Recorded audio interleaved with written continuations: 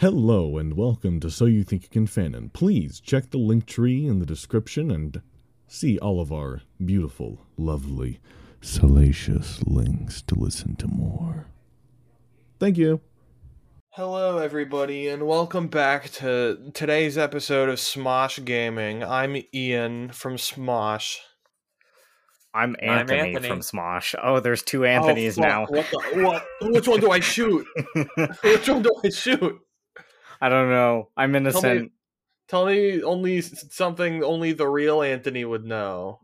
I have curly hair. Oh my god, that's true.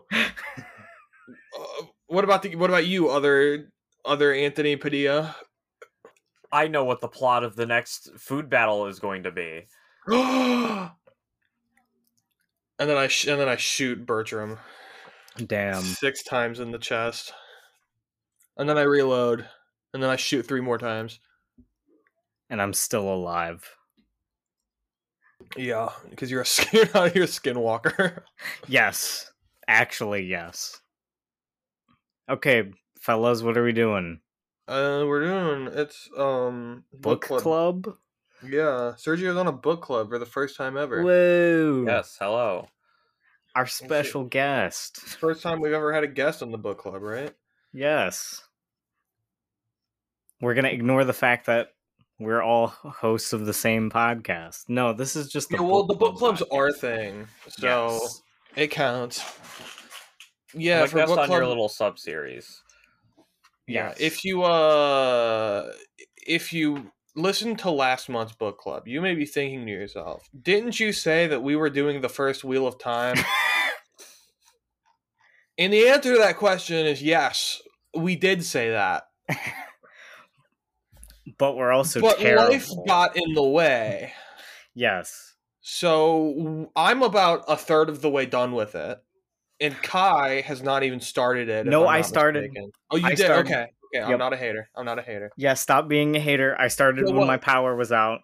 So what we've decided, because we're good boys and girls. Boys, just boys. I don't know why I said girls. That didn't even cross my mind. Since we're good boys, we decided that since we need more time, we're going to surprise you with 2 book club episodes this month to make up for it. With special guests. With special guests. And then we're going to do the Wheel of Time next month with another special guest as long as they finish the book in time. And also, I don't know if Sergio is joining. I don't remember if you were going to or not, but you have the option. Like I've said. I will not be joining for the Wheel of Time, but I will be joining you for the other one that we're doing. Okay. We're doing another one? The comic. I don't know if you guys mentioned it. That's Can we announce it? Yeah, we're doing Watchmen next week. Yeah. With 2 guests. Sergio and another person who, if you listen to this podcast, you know who it is, but we're not going to say it so we can pretend like it's a surprise. Yes. Even though, like, you guys know who it is. It's the only fucking person who comes on our podcast regularly. Someday, I would like to do a book club with, like, somebody famous. Well, maybe not, like, famous. Like, more famous. Out of our group. I guess Sean would be famous, so we could do one with Sean is more famous, but I mean, like, a famous, like, I don't know, like the Dom or Crimson Road. He doesn't go by the Dom anymore. I don't care. Because too many BDSM people were messaging him. I don't care. He's the Dom in my heart. Ooh, daddy, bottom for me, top for me, whatever. He will always be the Dom in my brain. Did you see that Dom is book clubbing with George R. Martin next month? Yes. What? Yeah. Yes. Which is why he needs to book club with us, because we're more famous. No. We gotta start reaching out to people to book club with. We should. We really should. Find a Warhammer person to book club a Warhammer book with us on. Or we have a find couple. Some small booktubers to collab with because they're true. Well, we can large booktubers. The smaller they are, the easier they are to get on your podcast. Before we start, I have a question for Bert. What? Do you watch YouTube, like, you don't play games, but you watch, like, YouTube game, like, people playing games on YouTube, right? Sometimes. I used to more in the past, but occasionally. What are your thoughts on BioShock? I don't know why I Which said it one? like that. Any The of first them? two? I The haven't first even two, I haven't mostly. seen the first two. I've only seen BioShock Infinite playthrough. I don't want to be that guy. But that is maybe the worst one to only have any context to. I know it like Because doesn't fit in with any of the other ones, does it? No, it does. The base game does, like, Okay. begrudgingly, but the DLC doesn't. I haven't seen the DLC. Okay, I've that's only fine. seen the main Because campaign. I recently discovered that there's a book tie-in to to BioShock 2. Oh. And it's about the city, the underwater city of Rapture before it falls, and like it's like the lead up to the fall of Rapture Okay. that like leads into BioShock 1 and 2. And I think that sounds really cool. And I want to read it on the book club at some point. So I was going to add to the list, but it kind of requires a lot of context for the BioShock story. Well, what if I do it without any context whatsoever? You will probably be really confused. That's okay. I'm normally confused whenever we read anything, like I was for today's book. That's fair. And what is today's book? Well, it's not really a book. It's a novella. It's a book. It's a book. It's a novella. It's a novella. The fucking audio. It says on the front audiobook was of my 4 hours cover long. on this author review, this book has it all. Yes. It's a book. Hold on. Let's see. How many It's a book. words was it? I don't know. It's like 200 pages. It's not that many words because the font is big. How many words? Can we announce it? No, not until I find out. I don't Word. go. The definition of a book is a set of written, printed, or blank pages fastened along one side and encased between protective covers. What This is a book? It literally won the Hugo and Nebula Awards for Best Novella. Okay, well, we didn't say Novellas it are was a novel. We said it was a book. Fuck you. Suck my dick, both of you. No. So we read you. This Is How You Lose to Time War. Yes, by I will butcher the name. Amal El-Mohtar and Max Gladstone. Are you telling me it's not Mothtar? I was reading it as Mothtar. I'm just now noticing that's not Mothtar. No, it's Motar. Motar? I think Motar. I don't know. Motar. It is 52,000 Motor. words, though, so it should not have won. It's a scam. Yeah. Wow. So yeah, fuck this book. Not really, but you know. Shout out to Bigless Nicholas. Bigless Dickolas, thank you. Bigless Is it Dickolas. You're right. Dickolas? You fucking little liberal. You liberal cuck. We fell for the spell of Bigless Dickolas. He convinced us to read this book. True. Well, I would have had more no so idea you what it guys was. convinced me to read the book. I knew about this book for like several years before the introduction, but when the whole like Twitter thing started, I was like, you know what? This is my sign. This is my cosmic sign to read this book. Kai was like, I want to do Time War this month. And I was like, okay. And then I picked up the audiobook. And then I listened to it. That was like your 2 inspiration. days. Pretty much, yeah. So Sergio, you've listened to these episodes because you edit them. Yes. As you know, we have a format where we do non-spoiler and we do spoiler. So we're going to start with the non-spoiler section. So I'm going to open it up with, first of all, because I'm the only one who did the audiobook, right? Yes. I'll get it out of the way. Audiobook, pretty good.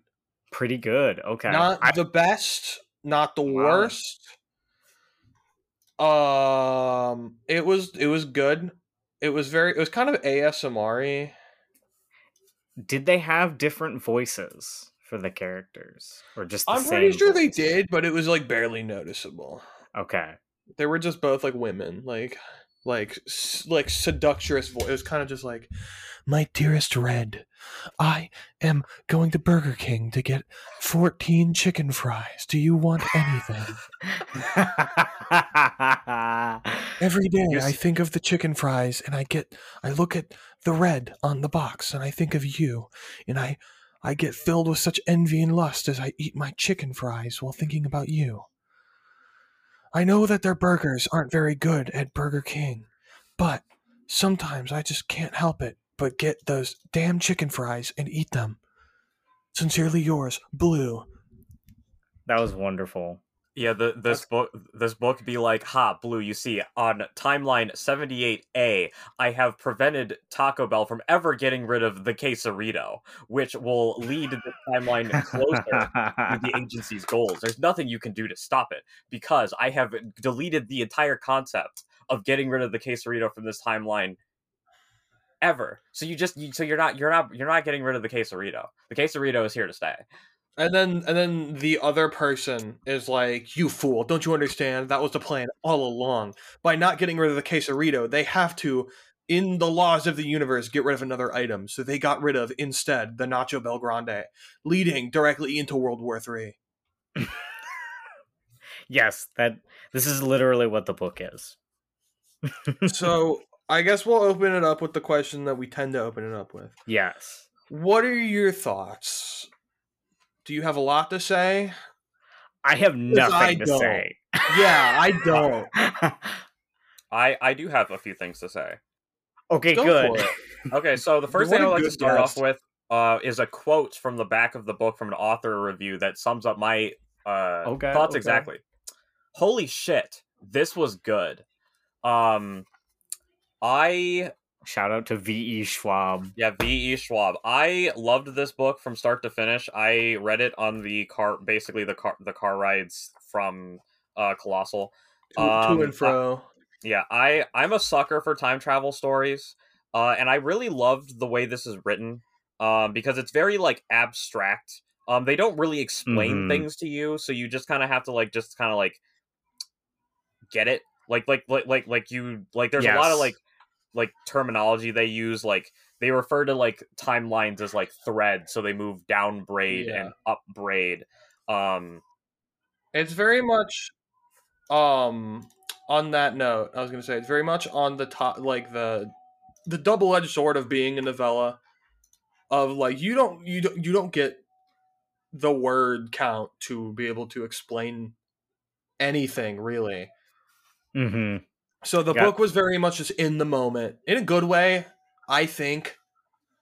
Just in the moment. It doesn't try too hard to set anything up like exposition wise. It kind of just starts and it happens and then it ends. I think it's a good thing. Yeah.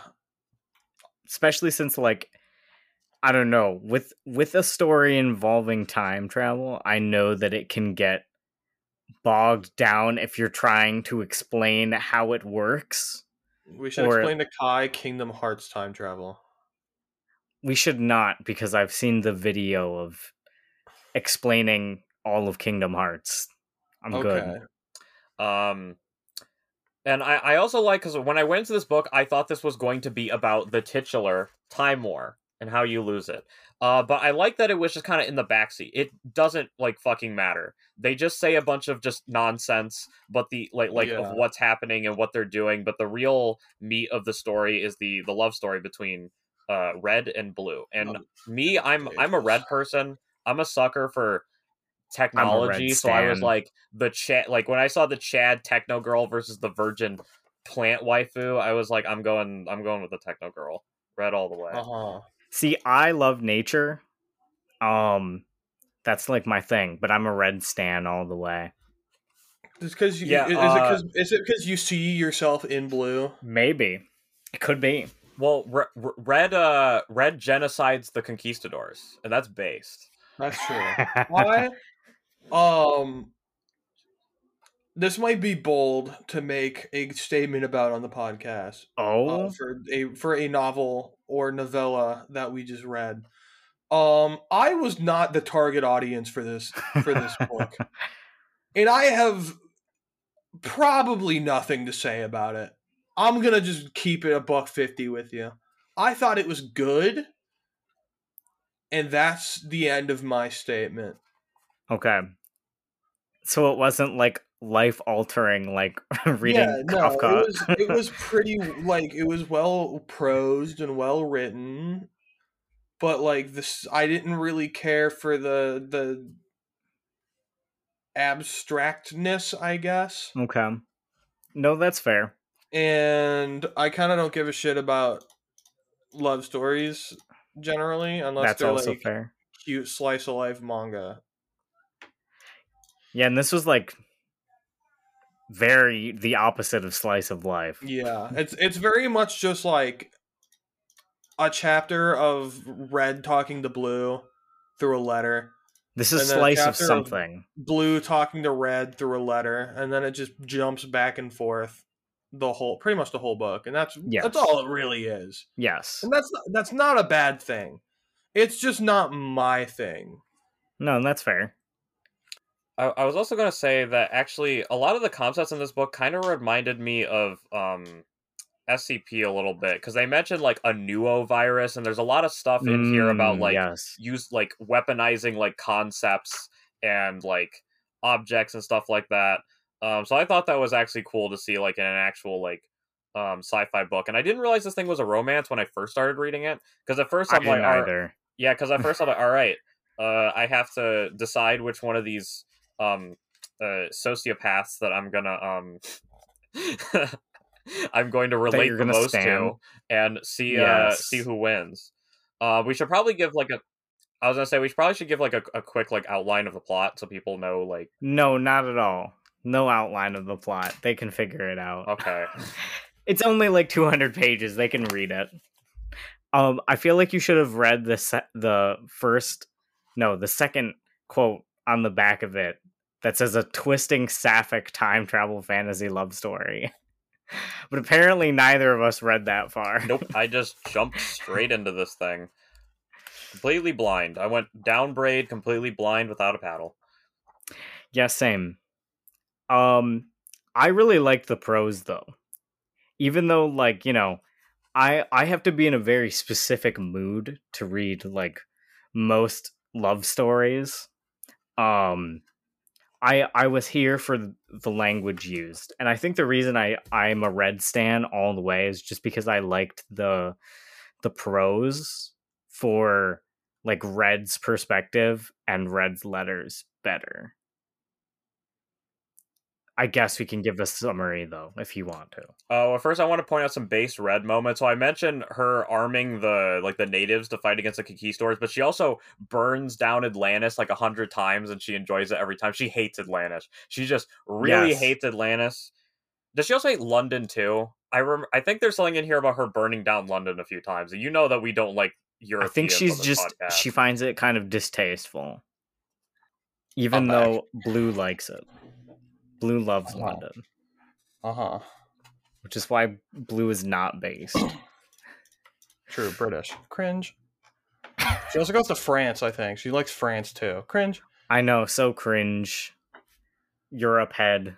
So, for the plot of this book. So, as it describes, this is how you lose the Time War. The Time War is between two different factions. There's the Agency, which is like they are like the pinnacle of technology, like cyborgs. They've all like coalesced into like what, like they all like share like a hive mind. Their bodies are completely like robotic, and they have a bunch of interesting powers to go along with that. And they are fighting the Garden, which is the opposite, where they're like completely nature based. All of them are like born into like pods. They're still like organic, and you know their stuff like, you know, poisons and plant-like stuff, while Red, like, Blue is from the Garden and Red is from the Agency. So it's basically like man versus machine, kind of. And their whole objective is to go into nature versus machine than man versus machine, just because, like, yeah, neither of them really align themselves to humanity. Ironically, yeah, they've really like they've sacrificed their humanity for both of these sides, because they're Because I mean, their opposite powers extremes. include like switching bodies too. Like they switch genders many times in this. Yeah. This book. Also, he's wiping the floor with us, Kai. I know. Professional fucking book clubber over here. Come on now. we discussed it. We're like, I don't know. It's pretty good, I guess. Sergio prepared. I don't even think we've looked at the checklist so far. No, we haven't. Well, I'm gonna pull it out. I'm gonna go through the checklist a little bit, Sergio, if that's okay with you. That's fine. Oh yeah, so we'll just like, because I think it's a pretty good description of just like the like what you need to know for the plot. We don't really need to go that much further into it, just because there's so little like exploration of it. You know what I mean? So I'm assuming you guys liked it, obviously. Yeah, it was good. It was good. Sergio's quote made it pretty obvious that he liked it. Do you have a favorite? There's only really 2 characters, I guess, but do you have a preference? Red based. I think Red is more of the protagonist, so that makes sense. Yes, that is true. Because most of the third act stuff, spoilery stuff, involves mostly Red's perspective. And interesting to note, I believe it does start with Red's perspective as well. Yes, it does. It does. I had to check really quickly. So does that make sure. your least favorite character Blue? I guess like Commandant is in the chapter. Yeah. Commandant is like not good. Yeah, but that's like kind of the point. I don't know. Yes, that is literally the point. Least favorite character because of the way that they're supposed to be interpreted, and not because we don't like them. Like with like Orconomics, for example. Yes. Our least favorite Orconomics character was because it was not fun. Yes. As opposed to just being like, oh yeah, this character. Yeah, the Commandant is like evil, serving the point in the plot that is supposed to be hated. Having basically a big brother figure is bad. Yes. Evil. I was going to mention, I forgot to say this. This book is a lot like 1984. Like a lot. It is.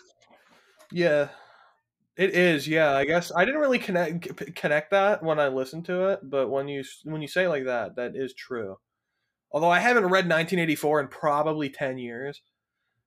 I read it during the pandemic for the first time. I read it in 8th grade. We had to read Animal Farm, and I freaking hate Animal Farm. I thought I was gonna. I was like in like a pseudo intellectual phase in 8th grade, where I was like a super fedora tipper, like atheist, and I was like, I'm gonna read 1984, and I'm gonna read the Da Vinci Code and all these super cool books, and then I got over myself. And now you read sometimes intellectual, but sometimes not intellectual books on a podcast. Now I read slice of life romance mangas. Yes, that too. That too. And this. Sapphic Time Travel 1984. Do you guys have, without giving too much spoiler away, do you have a favorite and a least favorite moment? Starting with Sergio, I'll say. My favorite moment. Well, obviously I mentioned the conquistador moment. I'm trying to think. I think the opening is pretty striking with like Red just like she just like won like a battle like in the future, and there's like starships like falling out all around her like when she first like encounters Blue, because I actually like that hook was pretty good. Yeah, I liked the beginning me, like, too. Really into. Yeah, the opening scene was very intriguing. I think there's also another good one where they're hunting each other as animals, or at least they're not like Blue is watching Red from afar. I think Red saves her from getting eaten, and she just kind of like slinks away. Yes, that's a really good scene. I was going to say that was my favorite. Do you have a least favorite without spoiling anything? There's a sort of major character death later on that like really like crushed me. it gets resolved later, but at the first I was like, it's Jover. Yeah. It's never been more Jover. It felt so Jover. So I understand. What about you, Bert? No, I was literally going to say the same thing. Yeah. Yeah. I was gonna say that or the scene with the commandant in the tent. Yes, that too. But again, that's kind of the point of the scene is to be like, oh, yeah, both of those scenes. It's like that is the point. They're both very stressful scenes. Yes. A lot of what's the word? There's a lot of tension. Tension, yeah. I was gonna say thriller, but that's not the word I was looking for at all. Tension, very tense. You never know if Suspenseful. The gonna break. Yeah, suspense, tension. It was good. Fucking, where'd my checklist go? God damn it. Important themes. Love is love. Well, I mean, love is a theme, but like the LGBTosity of this story is not like it's not really important. It doesn't matter it's what. not the main focus. When does this go up, by the way? This episode. Next July, I believe. We're missing Pride Month. We're missing Pride Month. This sucks. Goddamn. We're bad people. Check the schedule. We didn't do anything Pride related, did we? That's true. We didn't do anything Pride related. We're like the average corporation in 2023. We'll move this to like we'll release it at the end of this week, June 30th. Okay. This is our Pride finale. Okay, this is our Pride episode on the fucking last day. We're like Dream streaming one day in Pride Month, tweeting out that he's going to donate all of his fucking like all the money he makes in the month of June to Pride charities, and then he streams once. God damn. Be us. Only we're gonna make 30 cents off the episode. We're not gonna donate it to shit. No, we need to save that. It's going into a new car for me, baby. You know what? I'm fine with that. I'm fine with you taking our 30 cents. Yeah. Yeah, there are probably themes to this book. I guess none that I can think of. The theme that you had was ASMR. Yeah, listening to women ASMR is fun, I guess. I think my theme, my main takeaway is that like overcoming all odds, I guess. I don't know how to put it into words. It's like there's a quote that Blue says without going into too much spoiler category, but like, you know, she feels like she's always like hungry for something, you know, but it's like an indescribable kind of like emptiness and whatnot. Red's fat juicy pussy. Yes, that's the answer to all of her problems. That's the theme of the novel. But I think to some degree, like both of the characters have that like hunger within them, and I think it's stemming from like needing to be connected to each other. Yeah, because they both are kind of like isolated within their organizations. There's a whole chapter dedicated to food. There's a lot of food. There's a lot of eating. It's kind of a feeling anyone who's been in like a long-term relationship understands. Especially long distance. Yeah. I wonder who relates to that. Yeah, that's weird. Of just like wanting to be around somebody but just not being able to. Yes. Well, I think it's deeper than that too, though. I think it's like, you know, they both are very isolated. Like, even though they belong to like a faction, they're not really like super integrated with their other faction members, especially Red in particular. Like, I know it's Blue who says the line, but like, even though the agency is meant to be like a hive mind, it seems like they don't really like, there's no need to connect to each other since they can kind of like interface with each other. Yeah, they also got rid of hunger and like basic human needs too, which is why Red brings up food. Yes. So there's not like a whole bunch of connection that they have to each other. And as we mentioned earlier, there is this like loss of humanity. So I guess that's like the main theme that I was picking up from it. Kind of depressing of a theme. Like as we mentioned, like both characters commit like like the worst of like they poisoning Genocide. people, genociding, manipulating people, being someone's wife for 60 years just so the timeline gets a little bit closer to the future that their agencies want, is just like going to work. It's just like breathing, like, to them. Like, they just, like, they don't care. They're cogs in a machine. I'll burn down London for the 80th time. There'll be another one in another timeline. Who cares? Like, because to them, it's just like, I don't know, it's just like pieces on a board. Like, yes, there'll always be another timeline. There'll always be another version of this person. Who cares? It's very Machiavellian. Another thing I will also note is communication. I think is another big part of the thing, because they communicate through letters. They're never communicating with each other directly. It's always a letter they find. Non-traditional letters, though. And that letter might also be their end, because they don't know if they open that letter, it'll be some like brain rotting poison or a nuovirus, as they mentioned in the first one, that'll just eat out your memories. But they open it anyway because they're just craving that like communication with somebody. Yep, that human connection. I mean, they even go as far at the beginning of like going through that Light Yagami thing of like, well, you see, Blue wants me to open this letter. And if I do, they'll think that I'm going along with their plan. But no, I'm opening this letter so I can get in on what Blue's going to be doing next. Yeah, I was going to make that comment where, like, this is, instead of, Death Note is for gay people. And this is the Death Note for lesbians. Yes. Yes, it is. Would you? I'm assuming you'd recommend it, and you would say it's probably worth reading. It's so short that I wouldn't say it's not worth reading for pretty much any reason. Yes. I mean, it could have shit in my fucking car. If you're a homophobe, would have recommended it to. Yeah, I don't recommend this for homophobes. No, I recommend it.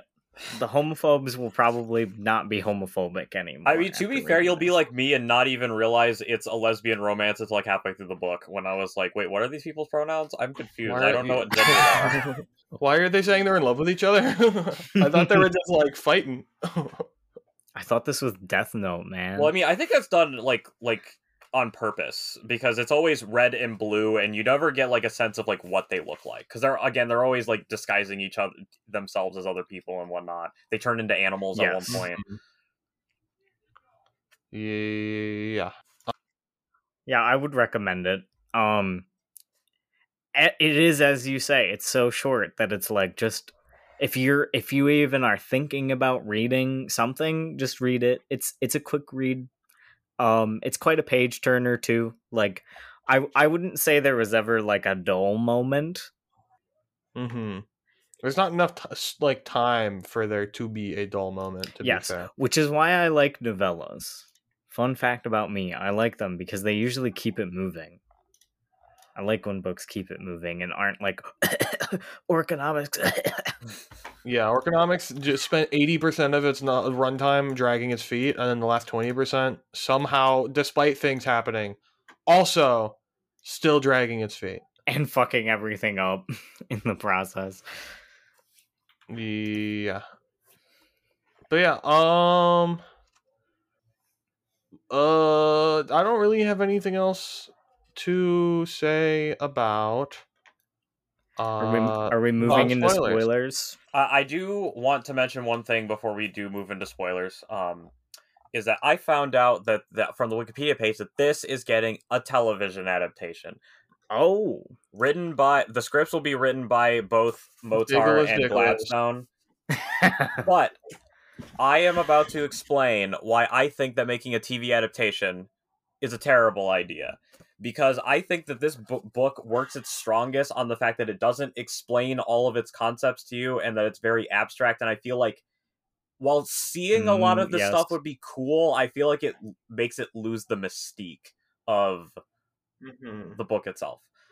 Because I was thinking, like, man, I would like to see some of this stuff expanded on, and like, I don't know, like fan fiction or like another novel. And then I'm like, no, because I feel like if you expand on and explain some of the stuff, it loses like the magic of the way it is. So I will be down to watch that TV adaptation, but I think that it is distilling the essence of what made this book great.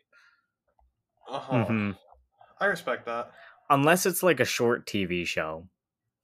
Because, I mean, you can have media that's like quite abstract. It usually works better in a movie format if you're going to be doing that, since like the runtime isn't as long and you don't have to like re-explain things for audience that may be tuning in for the first time or tuning in after, you know, a significant period of time. But I mean, I think it can work if they do it in a very specific way. Like if they don't drag their feet on it, I think it could work. Maybe like 4 to 6 episodes. Yeah, I was thinking like 3 or 4. Like that whatchamacallit? That 5-episode The Show with The Weeknd that just came out that everybody hated. Not like that. That was apparently really awful. I don't want it to be awful. I don't know anything about it. It was bad, and everyone kept saying it was 6 episodes, but it was only 5. And then people were like, "Oh my god, they canceled an episode!" And then all the crew was like, "No, there never was." Maybe we got Mandela affected. Maybe there was. Or people were just wrong. No, we got Mandela affected. My guess. It was scrubbed. The government scrubbed it. True. Never thought of it like that. But yeah, I got nothing else to add. I don't know if you guys do. But if you want, we can end it here and then pick up on the spoiler talk, which I will continue to have nothing to say. Just full disclosure. All right. Spoiler alert! It was good. We are going to ad break then. All right, welcome back to the spoiler section of This Is How You Lose the Time War. Do you guys have bullet points to talk about, or do you just want to... How are we going about this? We usually just wing this part. Yeah, let's wing okay. it. So, I guess the major thing...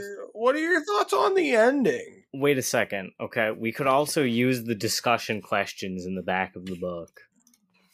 Oh my god, there are discussion questions in the back of the book? There are discussion questions. Dude, whip those fuckers out. It's doing our job for us. Some of them aren't very good. I tried reading some of them, but they're not very compelling. Okay, here's one that's kind of confusing me, but they do mention in the back, there are many subtle pop culture references made as Red and Blue move through time. Which references did you pick up on? I don't think I picked up. I did not pick up on any, to be honest.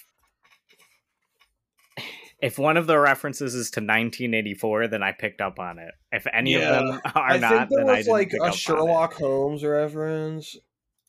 Oh, maybe there could have been. Here is a good one. Every move in the Time War is carefully calculated and chosen for its far-reaching ramifications. Even chaos is purposely created. Discuss how difficult it would be to choose the right moments to change. How does this compare to war as we know it? I would kill baby Hitler. That's all.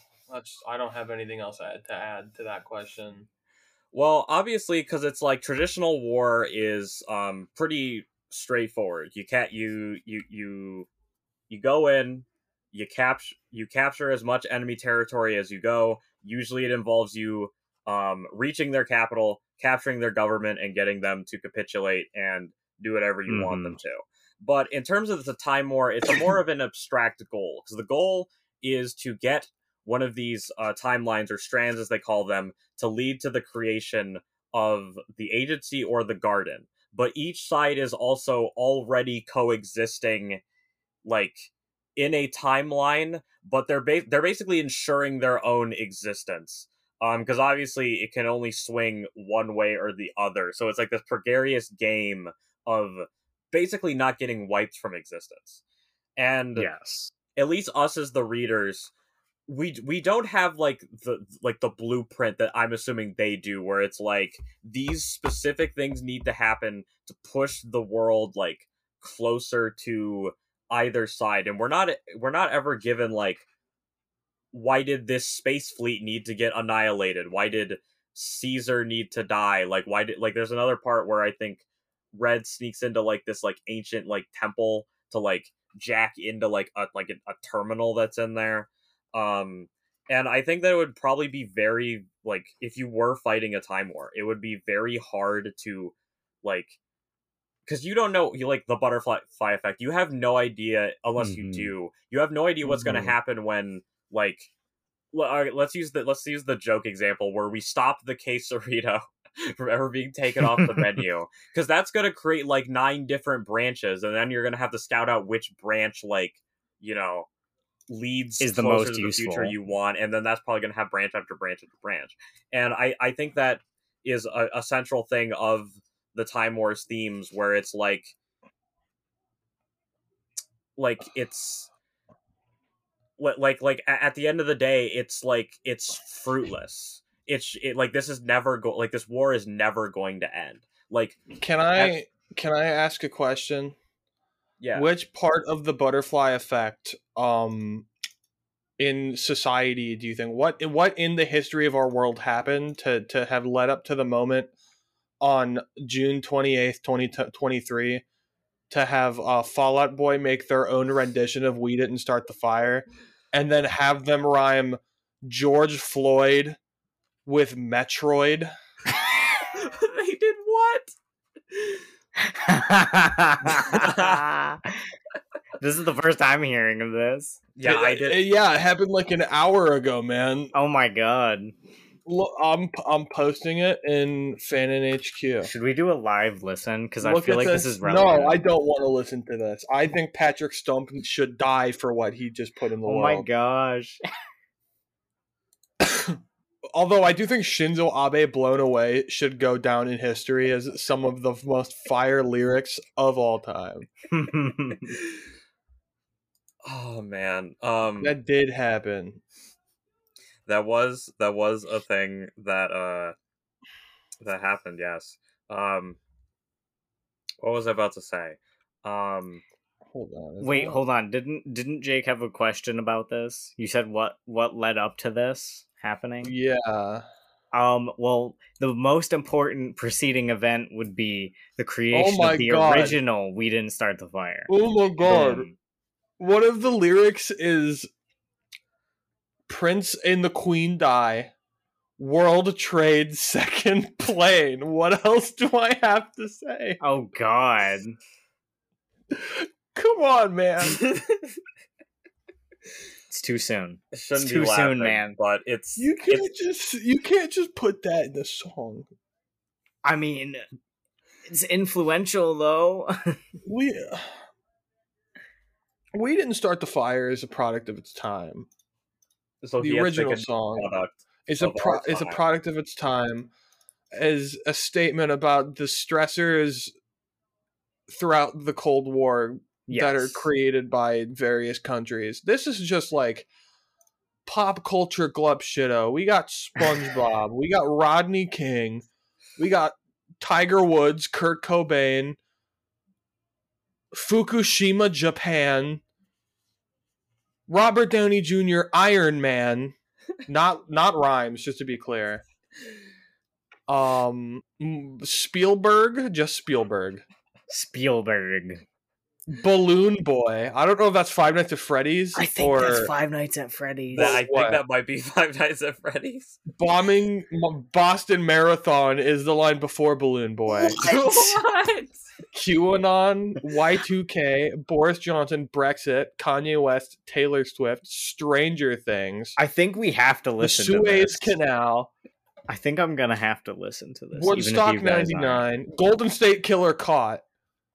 What the fuck? Keaton Batman is not even like the correct time period. That's like 89. This does feel like a plan of the agency. It does. White Rhino Goes Extinct is in the same verse as Tom DeLonge in Aliens. Okay, I'm listening now. He's the lead singer of Blink-182. Have you ever listened to all the small things? You know, all the small things. It's that guy. Okay. Hold on. Let's get in the watch together so we can be together. How about we finish the book club? No, has to happen in the book club, I No, think. it's relevant. It's relevant. Send me a link, because I don't have it. You're not in the watch together? No. Fuck, what's my password? I don't even have an account. I kind of just, like, hop in. I have the link, though. I've extracted it. I managed to avoid drowning. Hold on, I gotta change my password. On watch together. Okay. This is totally part of the episode. You should tell them what the password is. I can dox Sergio's password right now. Do it. Come 69. You don't know All the right, password. everybody join movie night. Send me a link to movie night. Oh my god, I'm getting a fucking ad played. Alright, I'm posting it in Fanon HQ. Thank you. Hold on, my mom's yelling for me. I'll be right back. The spoiler part is kind of a train wreck. What? It says it's invalid. Here, I'll recopy it to you. Or I'll put in Bug Shaker General. There you go. Alright, is everybody ready? Yes, I'm ready. I'm playing it. I'm afraid. I know, I'm afraid too. I feel anticipation. Oh my god, it's fucking Patrick Stump. Come on, man. Pokemon. Monsanto GMOs. This is horrific already. That was awful. Are you kidding me? I have to pause it. Michael Jackson dies. Michael Jackson dies. He couldn't find one more syllable? Like Nope. an event that happened with 7 fucking syllables? Or 6? Just Well, gotta come on. stretch out Michael. Come on, man! Robert Downey Kim Jr. Jong-un! Kim Jong-un. Yeah, this is required listening. Alright, no, I'm gonna unpause it now. It's already bad enough that it's fucking Patrick Stump singing like Patrick Stump. More war in Oh, Afghanistan. Baba Spielberg! Explosion Lebanon. Unabomber, come on. No. Why is Black Parade there? Why is Black Parade there? Come on, man. Trump gets impeached twice. He didn't even try to rhyme that or anything. He just said those words. He just to said me. it. No, because we got polar bears got no ice, Sergio. Come on. It fucking rhymes like a T, you idiot. Oh my Come on, gosh. man. Black Parade, Michael Phelps. Come on. Is it just me or does this feel dystopian? It does. It really. This is what the 24-hour news media that the Cold War has spawned has come to. If I didn't have to see news every day of my life, I would not know who Meghan Markle is besides me watching the TV show Suits. Damn. Because she's in that show. YouTube killed MTV. Damn. I mean, it's true. It is true. Like, Keaton Batman isn't even the fucking 90s. It's supposed to be like 90s and modern day. 89. No, it's 1989. It's 1989. It's not the 90s. That's 1989. Yeah, but it said events That's from like- 1989 to modern day.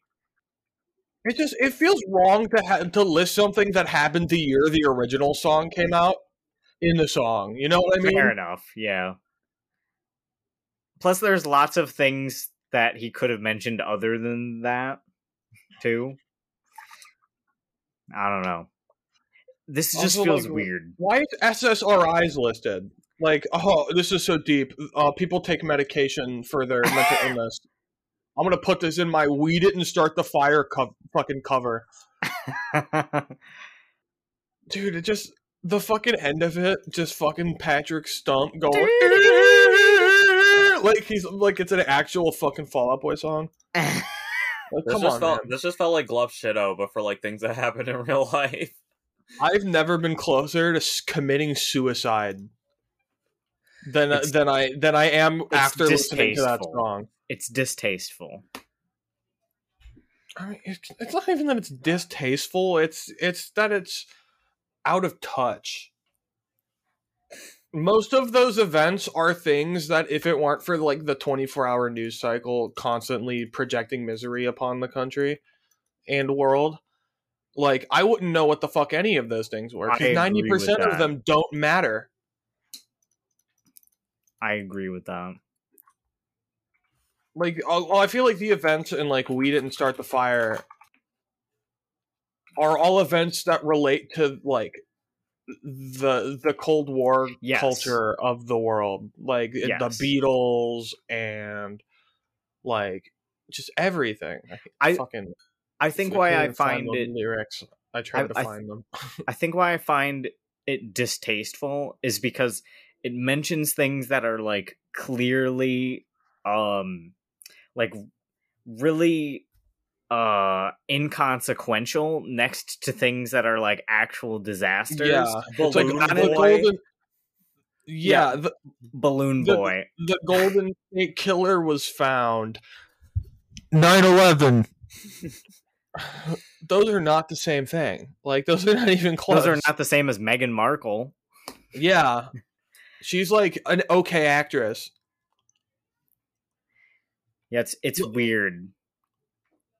Like, I don't know. Maybe it says something about society that these things Also, are all it's worth put noting together. that like 9 presidents are listed in fucking We Didn't Start the Fire originally. The only one that was mentioned in this one was literally just Trump. Trump gets Obama. impeached He just twice. says Obama. Oh, Obama. Yeah, he just says Obama. My bad. Nothing related to him, just Obama. What would Like, you he have liked him he to say mentions about Drone Obama? striking hospitals. Yeah. Yes. Black president. I don't know. That was a pretty big deal. That's true. That is true. Like, you laugh, but that is like kind of a big deal. Like the fact that he mentions like SpongeBob and Balloon the fucking Boy. SpongeBob and Balloon Boy, and then like the Oklahoma bombings in the same like Yes. mindset is Yes. insane. Okay, can we get back to the book, please? Like, do we have anything to say about the book? It's Come really on, bad. There are 2 more interesting discussion questions that I want. Okay. Okay, I go want to for cover. him. Go for him. Okay, Go let's for go. him. So- Let's go. Question number 2. Letters were a primary form of communication, and letters were once a primary form of communication, and people had lasting relationships with their pen pals. Discuss how communication has changed and how this affects relationships. Are technological advances improvements? I would say Yes. generally yes. Being able to instantly communicate with anyone across the world at any time is, I think, a net good. As much as like my It's boomer awesome. teachers in high school would tell you that Yeah. it's terrible. There are some downsides. I would Yes. say. I feel like, especially with the advent of like text, you're a lot more like obligated to, especially with work. I'd say you're a lot more obligated to just be always Yes. on call and That's prepared. what I was gonna say. It's Like, there's so much exhaustion from being expected to always communicate with everyone. it's kind of the same with dating. Like, Yes. you know, like 40 years ago, you know, you're dating somebody, you don't live together. You're like mid-20s. You see You each other send like once a letters. week. You call each other and you're like, "Hey, let's Yeah. get lunch on Tuesday." Okay, see But you now- there. But now it's like fucking 9:30 in the morning. I'm at work and Sergio's sitting playing Payday 2 with somebody in Kansas and somebody who lives 9 minutes away from him. Yes. I think another It's like- thing. Go like, ahead. wow. Go ahead. That's crazy. Like, that's a good thing. That's a positive. But just Yeah, the I mean- concept of just being like, I'm gonna fucking just be like, hey, guy, in 2 hours away, 2 time zones away, whatever you want to call it, Mhm.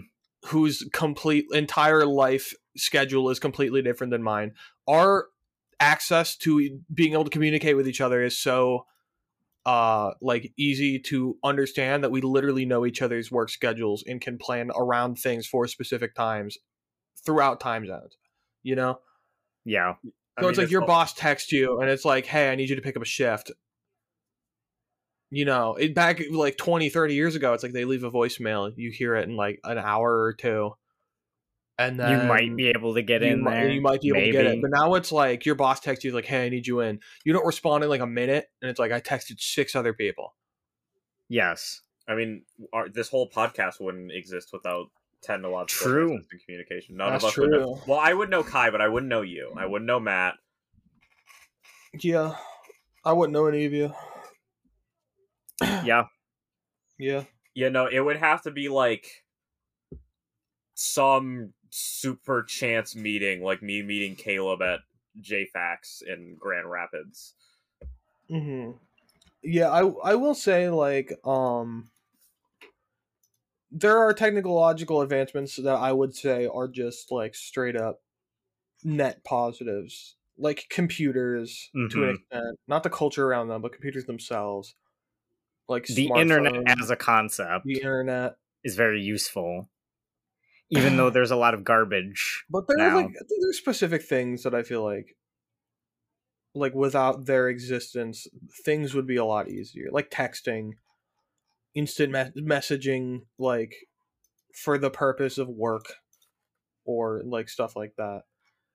Yeah, we should government overall, mandate employers technological can't text advancement you. Is good. Yes. Except for when it's used for bad. Mm-hmm.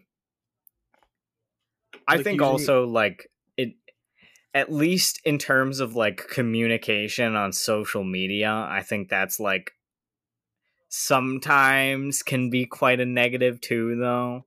Yeah, like the dopamine rush of internet culture, just being like, I'm gonna watch this entire TV show that's 9 seasons long in, like, 3 weeks, and then just start another 11 season long TV show. I'm sure there were people who did that with books back then. Binge book readers. For sure. I mean, you could also take out a lot of movies from your like local movie rental place too. Yeah, but that's like every movie you rent, you have to pay for and return it. Yes, it's with, more chill. With streaming, it's just like, yeah, I just watched 17 episodes of The Flash. I'm gonna watch fucking 2.5 seasons of Legends of Tomorrow now. And then go to bed at 4 a.m. and then wake up at noon and do it again. Yeah, that's not the greatest.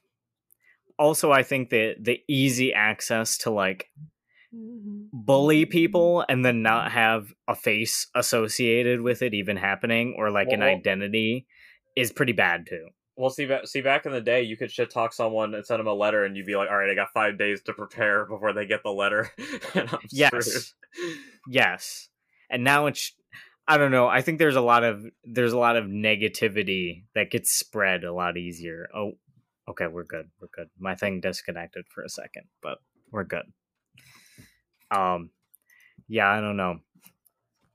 I think that's a lot of the reason that like we're seeing a lot more depressed people. Not to be a boomer about it or anything, but the quickness of some things I think is to our detriment because humans are just, we're not prepared for it. We're not prepared. Everything has their downsides. I mean, like, you know, like obviously like some problems are exacerbated because of the instantaneous, but it's not that they never like existed. Like rumors just and shit.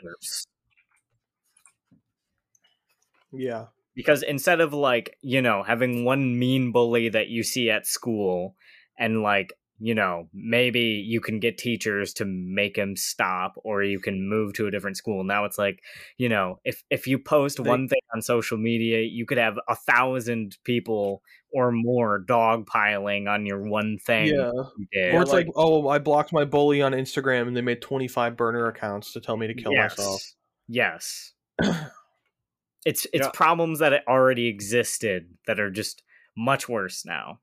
You know, I just thought about it, but like, you know, those guys who show up at like your college and they stand in the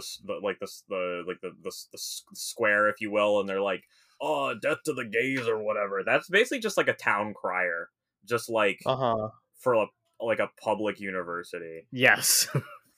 Thankfully, You I didn't said- have any of those. You said Town Crier, and I thought of the one guy from Skyrim and Whiterun. You know who I'm talking about? I never played Skyrim, but There's a guy. Okay, there's a guy who preaches about Talos in the fucking town square of Whiterun, and he's like, "By Talos, you shall be saved," and everyone's just like, "The damn Town Crier is at it again." I mean, yeah, Damn. like those people never went away. They just stand at the side of like your university building and hand you a Bible or whatever. Or they're just sign twirlers and they make Yeah. money. Or they're outside doing the it. Planned Parenthoods. Yeah, That's where most of them are at. that's true. All right, and then our third discussion question is: imagine you are an agent fighting in this time war, dancing along the braids. What would it be like to see all the different strands? Would you like to experience all of time in the way red and blue do? What kind of agent would you be? I don't think our brains would be able to No. comprehend any of it. I think we would overload and die. And that is my answer. Fuck you, person who wrote the questions, you big bitch. Your question sucks. What if the Yeah. authors wrote the questions? Come on, man. Well, then their question writing is a lot worse than their fucking book writing. I don't know. You want me to lie? Yeah. I mean, Make it nicer. I think that what would happen for like obviously because it's like I don't like obviously like the visual representation is probably not something that you would be able to like fully comprehend, but I think what would happen is that you would start to get really detached from everything. Like once there Like are our infinite protagonists timelines. are. Whoa. Wow. What? I said like our protagonists are. Whoa. Yeah. Like once there are infinite timelines, the idea of consequences and stakes just go out the window. Yes. Oh, Mary died? Oh, well I can just, hop into the next timeline and she'll be back. Like, Or I can just go 200 years in the future and meet someone else. yeah. Also true. I wouldn't want to experience time like they do because I feel like I said, it would just diminish it to the point of where it just becomes Mm-hmm. bland and Yeah. stale. I wouldn't want to because I just wouldn't want to work for either of these factions. Like if it was like, it's like, okay, you're assigned to doing this, this, and this, I'd be like, no, I don't wanna, No, and then I I'd get want to kill Caesar. then I'd get He's taken chill. out. I want to kill Caesar. He's chill. He is chill. He's my well, bro. maybe. He's Maybe. not chill. He was a dictator. He wasn't chill. But in this hypothetical scenario where I'm mildly detached from reality, I'm like, yeah, that's whatever. Okay, so here's an my interesting dog. question. I'll pause it because I asked what kind of agent would you be. My question to you, Jake and Kai, is: so you're a time agent, right? And you can change one thing to sow absolute chaos. What do you go back in time to change to just watch the chaos unfold because you did something? I would save Jesus. Because Okay. there are Okay. a lot of evidences of whether or not you're religious that there was a figure that was just Jesus Christ in society. That maybe he wasn't, who he said he was. You never know. But a lot of solid evidence that Jesus Christ as just a human being who was alive probably exists. So I would just be like, yeah, they wrote a book about his life and he got crucified. I'm just going to not let them crucify him. And see what happens. And just see what happens. Does the religion even exist? Because the crucifixion, I feel like the crucifixion? Or is it the crucifixion of Christ? Yeah. Is like the major event that put Christianity into the limelight. Like his resurrection and stuff. So just being like, yeah, nope, doesn't happen. He's just fine. That would be interesting. Jesus dies an old man, just doing his thing. Yeah. Technically, if you did that, he might have just lived the rest of his life being a political enemy of Rome, Mm-hmm. which would be, I don't know, interesting. I feel like you'd have to continuously keep saving him. Yes, probably. I also have something that you would continually have to do, but I think this would sow I would chaos. say in my hypotheticals, I'd be like, "Yo, you gotta go. You gotta go somewhere else. Go somewhere else. Go to China. There's a big place over there that needs a lot of guidance." Fair enough. Here's mine. This whole dynasty business is not working out. You can go help them. All right, what's yours? Here's mine. I'm going to make it. This will require constant maintenance, by the way. I will make it so that no civilization discovers the number 0. Oh, that's evil. I know. Okay. Let me pose you an unironic question. Okay, go ahead. Do you think that in this hypothetical world where 0 doesn't exist, that capitalism exists? No. Probably not. Because how can you have an economy, a consistent of currency without having no current? Like, I have no money. I have 0 money. And there's also no function of, like, making something like a whole number that is very large either. Mm-hmm. Like, you would have to count it in different ways. And it would be not as intuitive, I would feel. Yeah. I think it would be wildly chaotic, and I don't think there would be capitalism. Communist society of... I don't think it would be communist either. I'm not sure what would happen, but I think it would be very chaotic. I guess you can't distribute the wealth if there's no wealth to distribute. Well, there would be wealth. It's just the means of production would still exist, I guess. So maybe, communism could still happen. Like, it could, as long as workers, as long as the proletariat is being oppressed, there will be something. By God, I will make sure of it. Inshallah. What's yours, Serge? What would mine be? I had an idea, maybe like save Alexander the Great from dying of consumption or whatever he died of, and just see if he could take over the world. I think he died of the flu. Was it the flu? I think it was literally the flu. Did the flu exist back then? Oh yeah. Because I know there was like the big influenza. There's been a lot of influenza outbreaks. There's been a lot of them. There's a lot of strains. I thought I remember reading that he might have strains, bro. You know what I'm saying? There are a lot of strands. You know what I'm saying? I know what you're saying. I know what you're saying. You know what I'm saying, man. We're not exactly sure. Several causes have been suggested, including malaria and typhoid fever. Oh. Yeah, because according to Wikipedia, the earliest known influenza pandemic was 1510. Well, that's just a pandemic. I think it existed much, much before then. Yeah. Who knows? Concept of pandemics didn't really exist back then because people would just die of anything. Well, I mean, there was like the plague. Them later. They definitely happened. Yeah, but the plague was like different because the plague was like 1/3 of the fucking population of basically of the known world. So not the actual world, obviously, but the known world. Well, like before that, I feel like people would just be like, I got a demon in my lungs, and then 400 people would die in a town, and that would just life would continue. So the first influenza epidemic may have occurred in 6000 BC in China, and possible descriptions of influenza exist in Greek writings from the 5th century BC. Okay, interesting. So you never really know. Yeah, it has been. But we can say that it's been menacing humanity for a long time.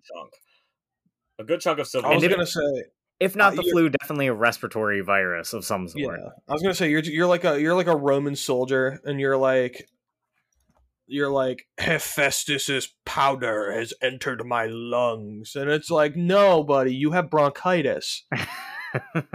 And then a third of the marching army dies of bronchitis, and they're not like, oh, it's a pandemic, it's an epidemic, it's a plague. It's just like, damn, that shit sucks.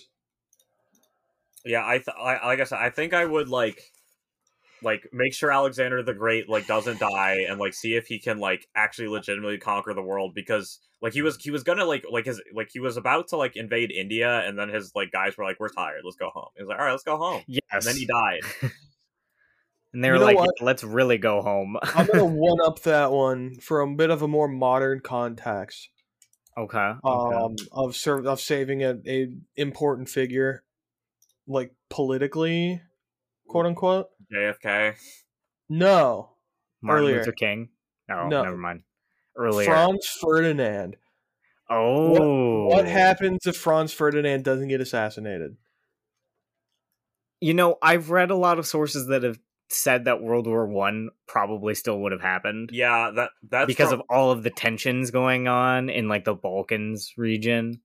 I think it might have changed the scope of the war, but World War I think is happening no matter what. I think if in this hypothetical scenario, it probably would have just been like a Balkans, Eastern European conflict. Yeah, it may not have been a world war, to be fair. It may have been Germany, probably, or Prussia, I guess. Prussia probably would have won. Yeah, because that just would have been it. Because wasn't because Britain only got involved because Germany wanted to go beat up France, and they would have passed through Belgium. You can stop them from getting pissed off at France and Britain and triggering a bunch of defensive alliances. You could Easternify the war, I guess. Yes. But it still would have happened. Something would have happened. To be fair, though, it may not have triggered World War II to happen. Possibly. Yeah, because here's my thought process, right? World War I happens as just like the Balkans War and like the Balkan states fight, and that's it. Like Austria, Prussia probably would have won, maybe combined into Germany. We never really know. Or would it have been Germany at that point? It was Germany and Austria-Hungary. Mm-hmm. Yeah, that's what I was thinking. I thought they were separate at that point. Austria-Hungary and Germany maybe would have combined into one power. Maybe. And then, like, that's the end of it. And then, like, World War II, the rise of National Socialism never happened. Yeah, that wouldn't have happened because the Versailles Treaty was a big, like, catalyst for World War II. It probably would be Soviet wars against the rest of Europe, probably. I would argue no, because if Russia doesn't get involved into the First Great War, no communist revolution. The communist revolution probably wouldn't have happened. True. Because the strenuous events on Russia caused by World War I was the water boiling over the kettle that caused the death of Tsar Nicholas. Bro, we just cracked the code. Yeah. We're excellent time agents. We are, yeah. We figured it out. That's the one. We prevent Franz Ferdinand from being assassinated, and then nuclear war never happens. Yes. The Cold War never happens. Nukes might never be invented. Who knows? I wouldn't go that far. Well, what if we had no need to do it? Well, we probably would have found nuclear fission for like the purpose of environmental safety, and then somebody probably would have been like, "Why don't we blow it up?" I mean the like when we discovered nuclear fission, one of the first things was like, "Oh shit, you can make a giant explosion." Yeah. Probably it might have stayed like a hypothetical thing. They probably wouldn't have made them or at least used them. But it definitely like it would have like how we know like, oh, you could make an antimatter bomb by making some antimatter and smashing matter against it to make like a big like explosion. Yeah. No one's going to feasibly make that because it's expensive and you don't exactly have a need for it. And it would suck really badly.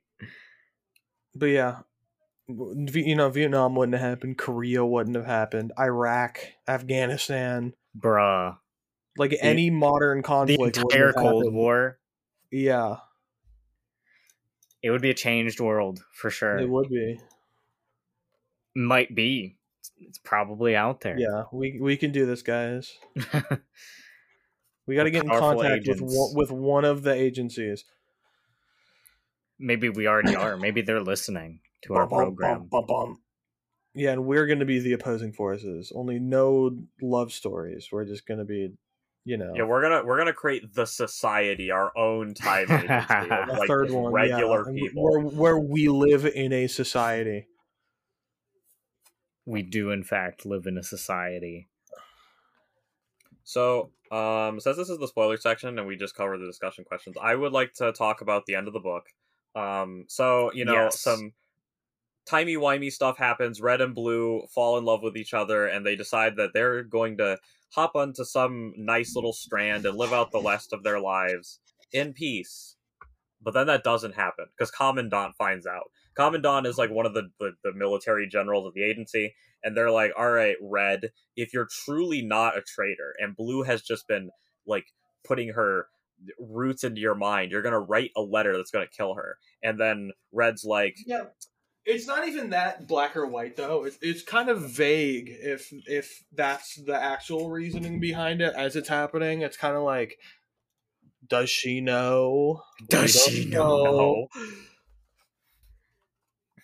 But well, regardless, Red's like, don't read the letter, you'll die, and Blue's like, no, I want to do this for you. I don't want you to die. I'll read the letter. So Blue reads the letter and fucking dies like a horrible death. Like she gets like burnt out from the inside out. It's really bad.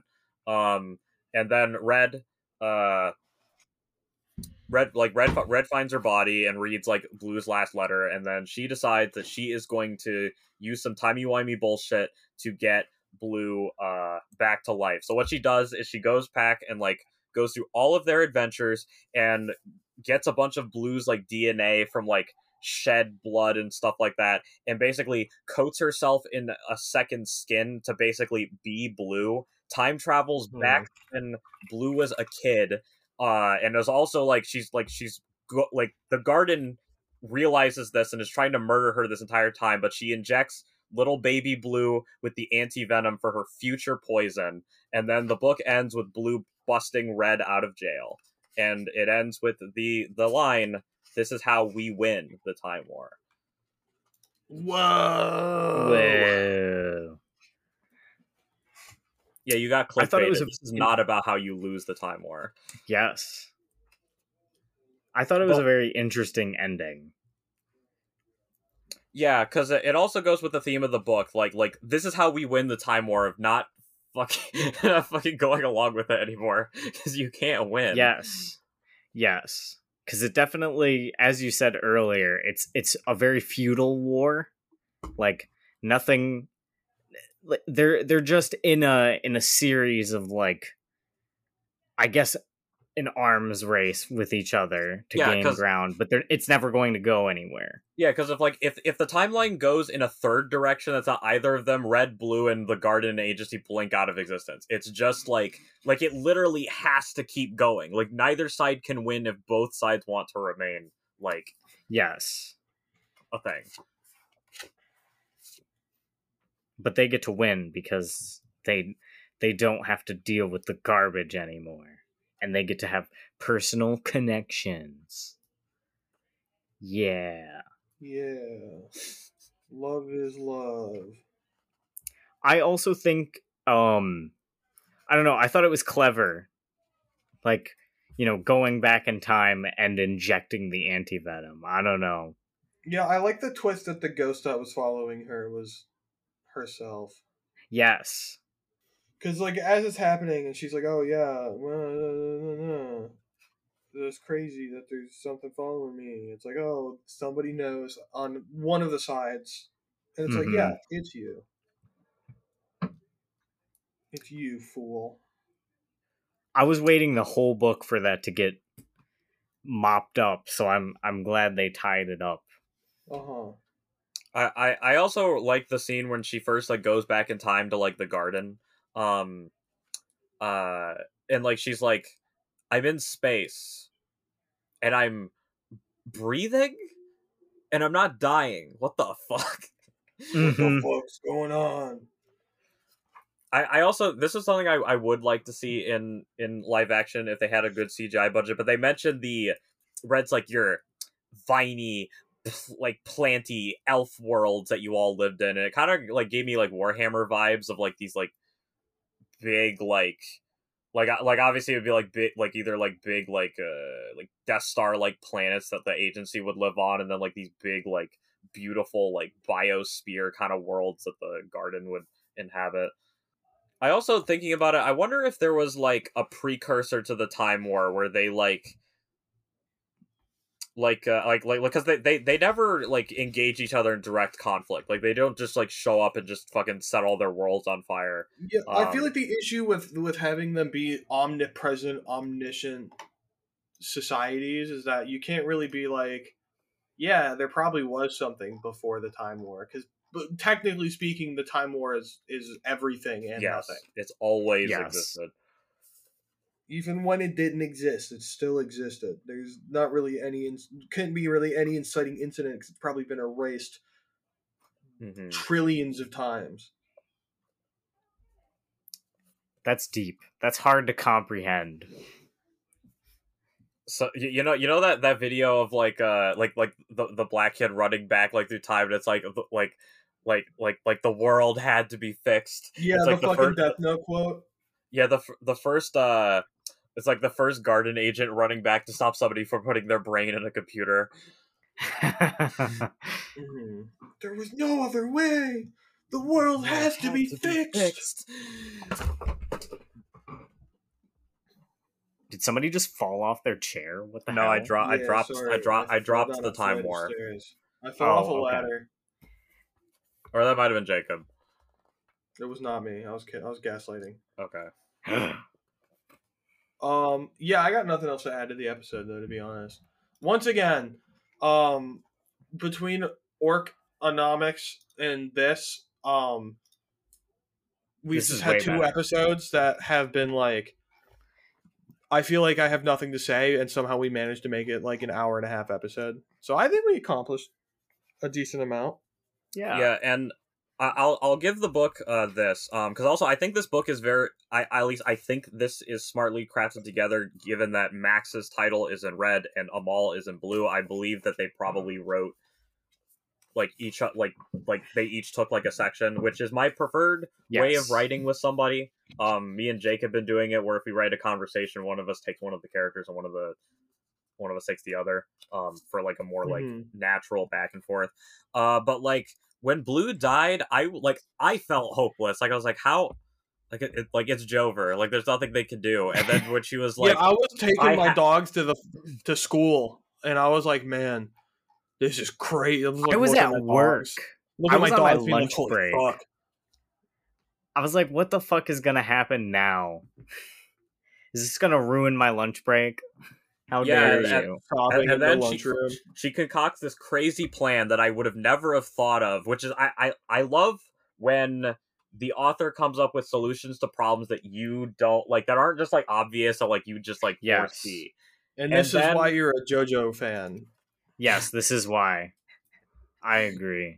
And then the fucking beanie. Remember the beanie from part 2? I fucking hate that. Continue. And then like, cause like even like she does it, and I'm like, well, I mean, how's she gonna get out of this? She's like in a box, and then one last letter. You've got 5 minutes. Get out of here. Also, the phrase "my dear hyper extremely red object" makes me think of red as like a cube, like you know that Wilson's one we read. Oh my gosh, yeah, yeah. The Time War, but they're Euclidean they're shapes. Cubes. All right, anything else? Final thoughts? No? I loved this. It was good. I think both of these people are amazing. Well, Red was my favorite character, so Max is my favorite out of the two authors who wrote this book. Sorry, Amal. You were also the blue sections were also pretty good, but Red's my favorite. Red is a showstopper. No offense. Yeah. Yeah. I like the cover too. I don't know who did the cover art, but I like it. I like the cover as well. Yeah. Yeah. All right, do we love them? No, because we still have to talk about what we're doing next. Because next we're doing Watchmen with Sergio Yes. and Sean. It's revealed now. Yeah. And that's going to come out next week, I think. And then we're going to do Wheel of Time. Yes. And then, let's see, everything June onward is pushed by a month. So after Wheel of Time, we're doing Percy Jackson. Oh, yeah, we are doing Percy Jackson.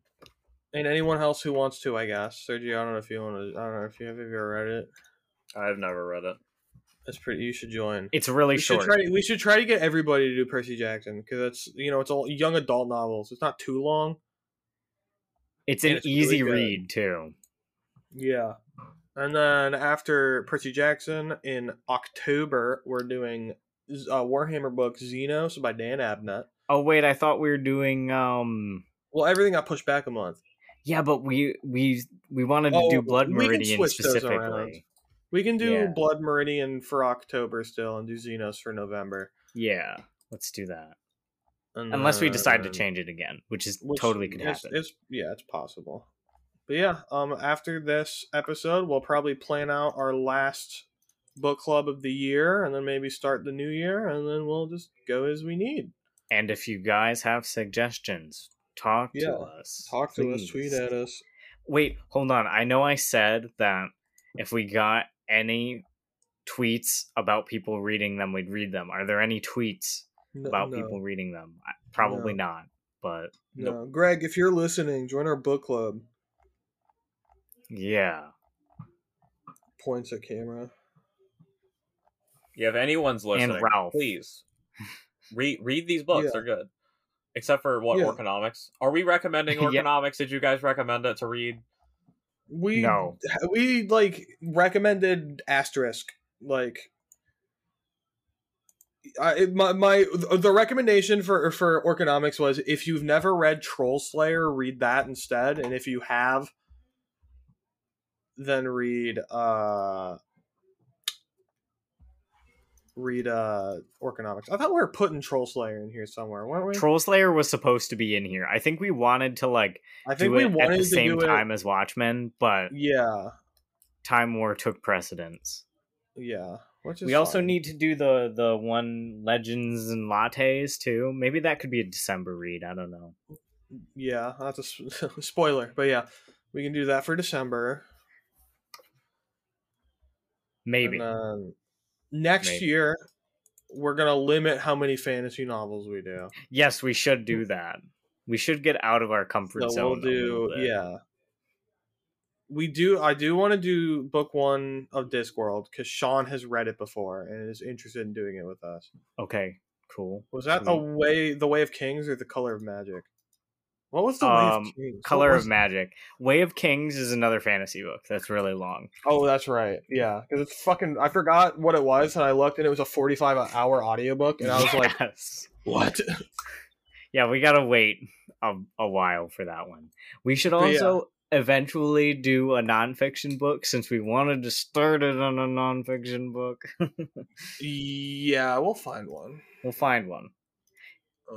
I have a couple in my to-be-read lists that I own, so maybe we can do one of those. Yeah, for sure. Also, that SCP book that Sergio and I backed is coming out soon. Oh, nice. I already got I got the ebook for it. I did too. I'm pretty sure. I'm just waiting till we, get it. Is there an audiobook for it? Actually, I guess that's kind of my thing. I guess I'm the audiobook think guy on the podcast. Wait, was that the one you told me about, or was it the other one? Different. Different. Okay.